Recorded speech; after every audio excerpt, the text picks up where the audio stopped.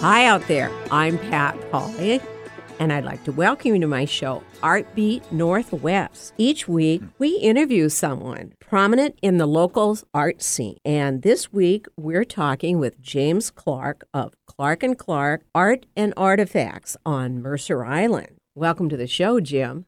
Thank you, Pat. Great to be here. Great to have you here. Now, Jim is really an expert in his field. He has a PhD in cultural anthropology, and he's done research in many countries of the world and has so many years of experience teaching and procuring cultural art all over the world. And I'm so happy to have him here. But before we get started with the interview, I want to encourage you to fill out the 2018 KKNW Listener Survey. And how you do this, you log on to 1150kknw.com. That's 1150kknw.com. And fill out the survey to make the station better tailored to your needs. And also, when you fill out the survey, you're automatically entered for a chance to win a round-trip passage to Victoria on the Victoria Clipper, plus a $100 certificate to Schwartz Brothers Restaurants. And that's just a bonus. The main thing we want is your opinion on how to improve the station. One lucky person's name will be drawn on November 6th. So log on today at kknw1150.com for a chance to win and to give your feedback on programs at KKNW. And thanks for listening to Artbeat Northwest. We'll be back shortly talking with James Clark of Clark & Clark Art and Artifacts on Mercer Island. Is art making too messy for your house? Then head on over to the Kirkland Art Center and take a class with a professional art teacher. At Kirkland Art Center, you or your child can experiment or refine artistic skills that can last a lifetime. In our art studios and classes, you can paint, cut, build, draw, print, glue, and splatter to your heart's content. We're located in the heart of Kirkland on Market Street in the historic Peter Kirk building. Learn more about the classes we offer and register online at kirklandartcenter.org. Make us part of your daily routine. Alternative Talk 1150. Welcome back to Artbeat Northwest. We're here talking with James Clark about Clark & Clark Art and Artifacts, his gallery on Mercer Island. And, you know, a lot of people don't know about your gallery. So people come there. One thing is they're very warm, friendly people, and they have a lot of good information, in-depth information. But what would they find in your gallery, Jim? We have tried to juxtapose contemporary art against traditional, sometimes called tribal art, community art, and cultural art, and to show people through the displays that we have in the gallery that a contemporary painting and a piece of art crafted in the 19th century, or in the case right now in the gallery of 15th century or 3rd century BC art, all works together. Because the motivation behind creating art wasn't different in the 3rd century BCE than it is today. The need for artistic expression, the artists to express themselves in ways that are unique and to evoke emotion remains constant. So we represent painters, particularly painters from the Pacific Northwest, which we show at regular intervals of about 6 to 8 weeks. And we show them in ways that really illustrates the compatibility between ancient and perhaps even 20th century cultural art, the art of Africa, the art of Indonesia, the art of New Guinea, the art of the Native Americans, in ways that people can often see just that it really is just one thing. It's humans expressing themselves in these wonderful ways that evoke emotion. And when you go into their gallery, you will see this contemporary art interspersed with all of this, what they call cultural art, which used to be called tribal art of years ago, or some of it's current, and it works perfectly, doesn't it? It really does. Yes. Yeah. It's pretty amazing because I think they're both, like you said, expressions of themselves. And we're going to talk more about why people do art. But I want to find out some other things for the listeners? Like, you have so many different artifacts in your gallery. How do you find these? Well, I've had the good fortune, both through the auspices of the university that I was part of, and then finally through the auspices of several large corporate art environments that I worked for, to travel the world, to spend time in these communities, to understand what their artistic priorities were, and to try to choose art that best reflected, in my mind, what they were expressing, things that I thought had enough merit. And certainly I always look at things like, would I want this in my house? Would I put this in my den? Would I have it in my office? And how would it work with the art which we've already collected?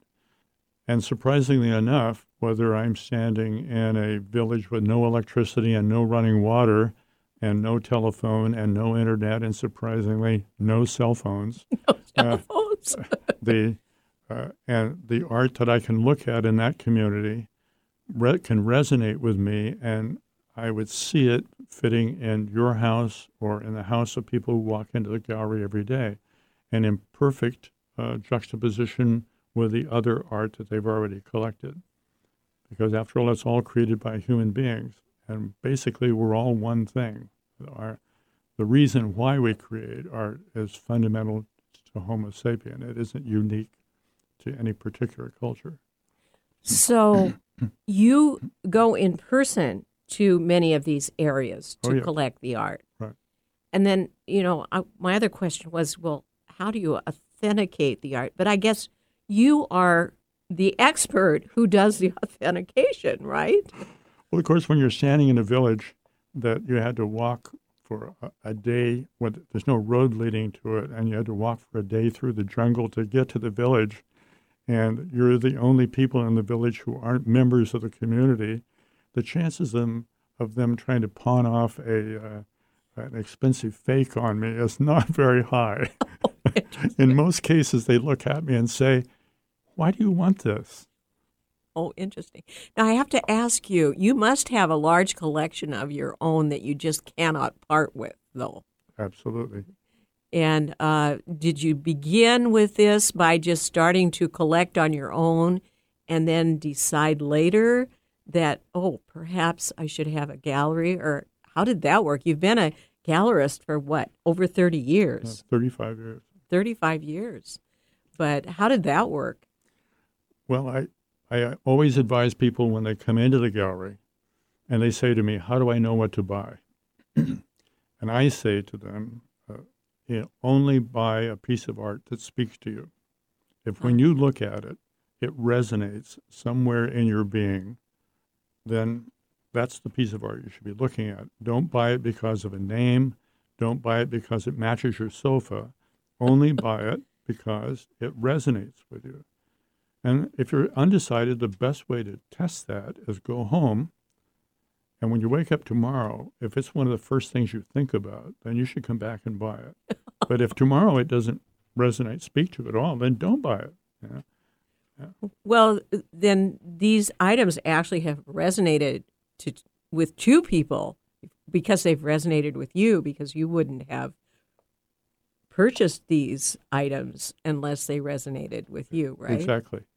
So what countries have you found the most interesting art? Well, to tell you the truth, I find it all interesting. It usually is. It's usually the people that make the difference, because every piece of art in the gallery, and I would mention that my wife and business partner has traveled with me to many of these places, and we share many, many fun stories with each other when we'll go to our warehouse and look at a piece of art and we'll say, "Remember when?" and but the fact of the face and the place and the art kind of enriches that whole art presence for us. And unfortunately, we're not able to share that other than just through our enthusiastic dialogue about the piece. We're always happy to tell people how we found it, where we found it, In many cases, we can tell them who we acquired it from. In terms of personal experience, because I wrote my dissertation on the evolution of Buddhist art in northern China, I spent quite a lot of time in China, and this was really in the early days, not long after the Cultural Revolution, when China was a different China than it is today. And it was an intriguing experience. I had the opportunity to work in and be in villages, obviously with the supervision of the People's Republic, to be in a village, again, with no electricity and no running water. In one case, the people lived in caves, and they refused to look me in the eye because I had blue eyes and I was a foot taller than everybody in the village. And so they were convinced I was a devil. And so there's one extreme. And the other extreme is just generally speaking the warmth and generosity that Jenny and I have experienced from many of these places where people virtually have nothing by comparison with what we take for granted. You know that they have very little, and yet they're anxious to invite you into their home, to feed you, to have tea with you, to anything, to get you to come and sit down, spend time with you. Their sense of civility and hospitality is just warm and generous in a way that I think at one time the United States was. But it's just such a treat to experience that. And it embellishes the art experience. Finding the art is embellished because of those memories. And now you've spent a lot of time, you said, in East Africa, too. Well, sometime. Obviously, with my concentration on Buddhist art, Buddha, as many people know, was actually not Chinese, although is most frequently depicted in art as Chinese. Buddha was Indian. And the Indians, the Indian community, one of the oldest on the planet, had a huge effect on proselytizing Southeast Asia. And Southeast Asia was the very earliest place I worked with the university because I couldn't go into China. I was prohibited by federal law to go to China, and the relationship between the United States government and the Chinese wasn't that great. So I worked in Southeast Asia, and we studied the migratory southern Chinese who came across the border into Thailand and the other Southeast Asian cultures. But during that time, I also became aware that Southeast Asia had first really been animistic, obviously, and then secondly, they became Hindus because the Indians were trading down through Southeast Asia all the way out into Indonesia. And when the traders move, with them comes the priests. Interesting.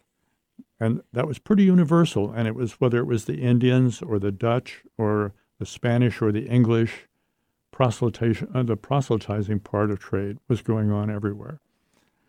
Now, did that religious part of trade, did that affect the art at that time? Very much so. One of the most profound experiences in terms of Buddhist art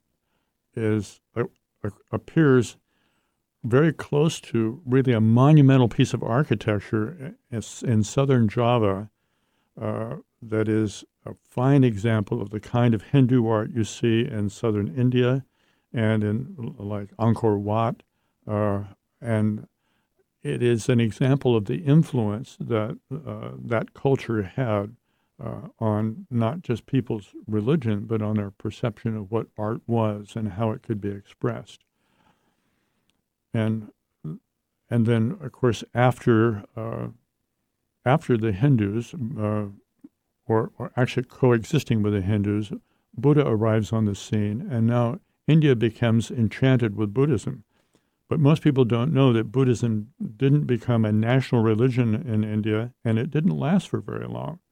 It really became a religion of the Asian communities. It moved northward up into the Himalayas, Tibet, northern China, across the Mongolian area to Korea, all the way down China to Japan, And then, of course, pesky trade converts all of Southeast Asia to Buddhism all the way over to Indonesia.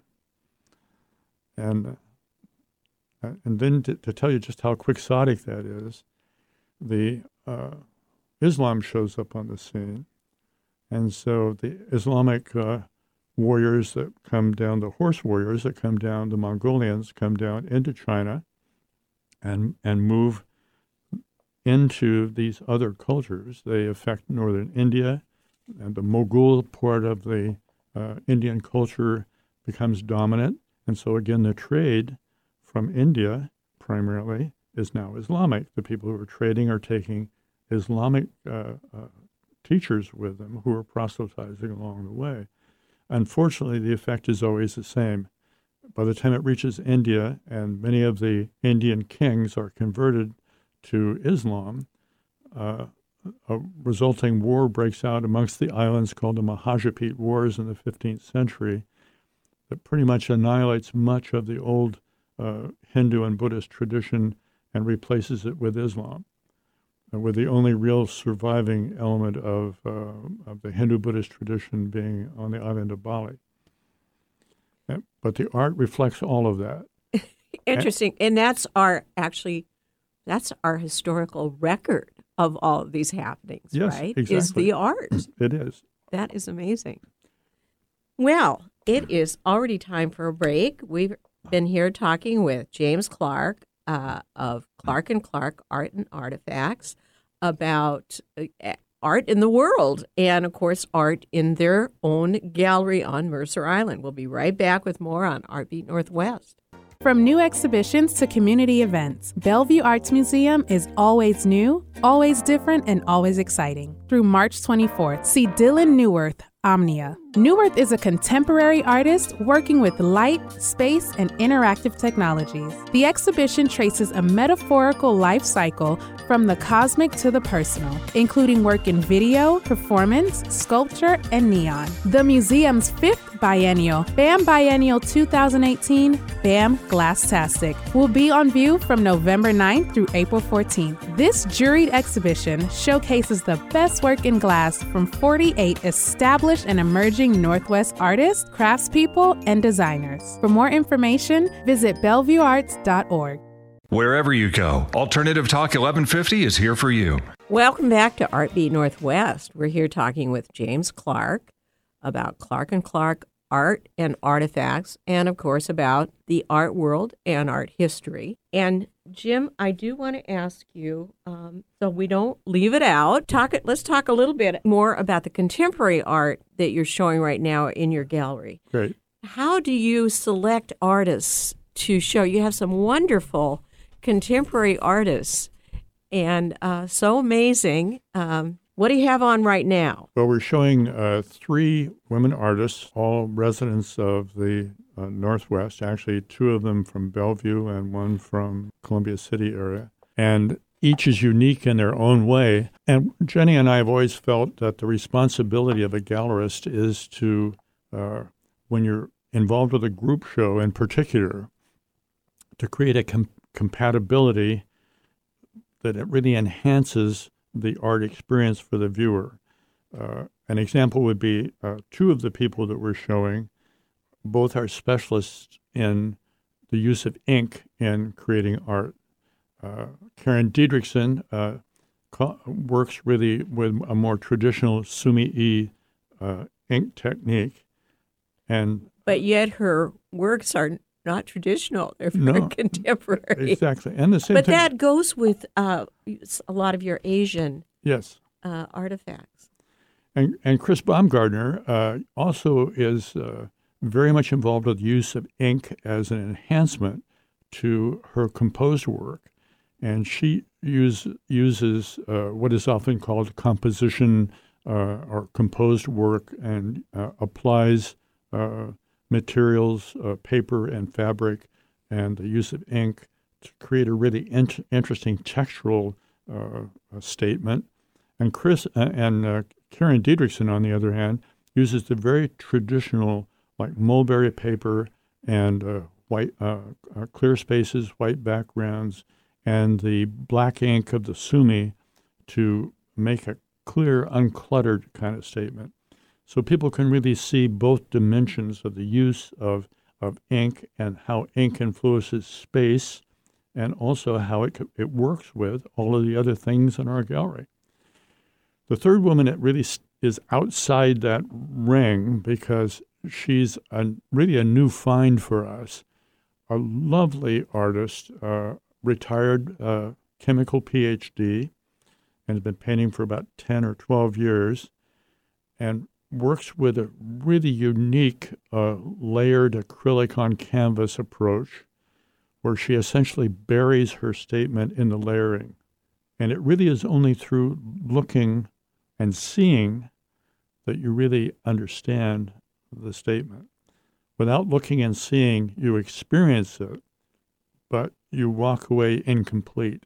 And so she's really kind of challenging the viewer to really pay attention to what she's saying. And we're showing her, because her acrylic is kind of the fulcrum on which these two different statements of ink balance. And she also has the poetry that inspired her paintings on the back. Isn't she the one? Yes, exactly. It's on the front, but it's hard to see. Right. And then the full poem is on the back. Right. She was born in Taiwan, and and is a Taiwanese American, has been for many, many years, but discovered within herself the love of poetry and wanted to express poetry in a new, a unique way. And so she chooses different poems, not all of them in any way Chinese.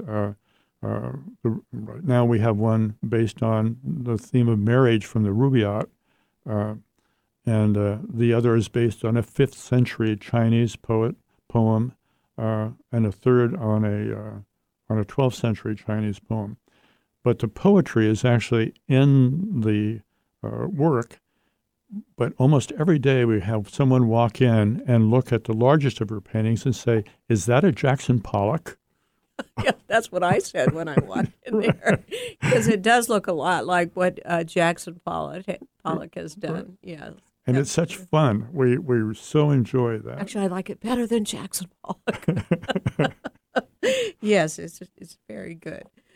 Well, yes, you got to go to their gallery and experience this. And not only do you see all these wonderful paintings and, of course, the artifacts that are just kind of all gelled together, but then you get to talk with Jim and Ginny, who are very wonderful and very knowledgeable.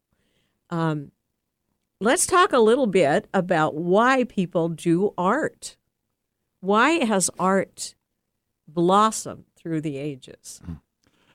Well, oddly enough, and I attended a recent symposium in my field, and cultural anthropology today is working to revise their self-image.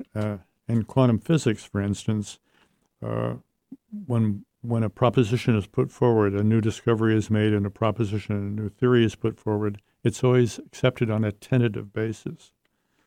And an example would be that a few months ago, we discovered that the cave paintings that most people are familiar with, the ones found in northern Spain and south central France, were always thought to be 20,000 years old. And that was based on dating by my community of people. And certainly technology has changed, but a few months ago, a British-German team was able to identify the fact that the pigments used to create those paintings are 60,000 years old. Oh, amazing. And they're still here with us. Well, of course, they're in caves, which many of them are very, very difficult to get to. They're not, the kind of classic movie cave that's a big hole in the side of a mountain. You really climb down through holes and go through chasms that are very difficult in many cases to travel through. But it certainly does verify the fact that early Homo sapien had managed the use of fire, because it's pitch dark in there, and all of this artwork had to be created under the auspices of torches. But and it has continued through the ages. We're running out of time.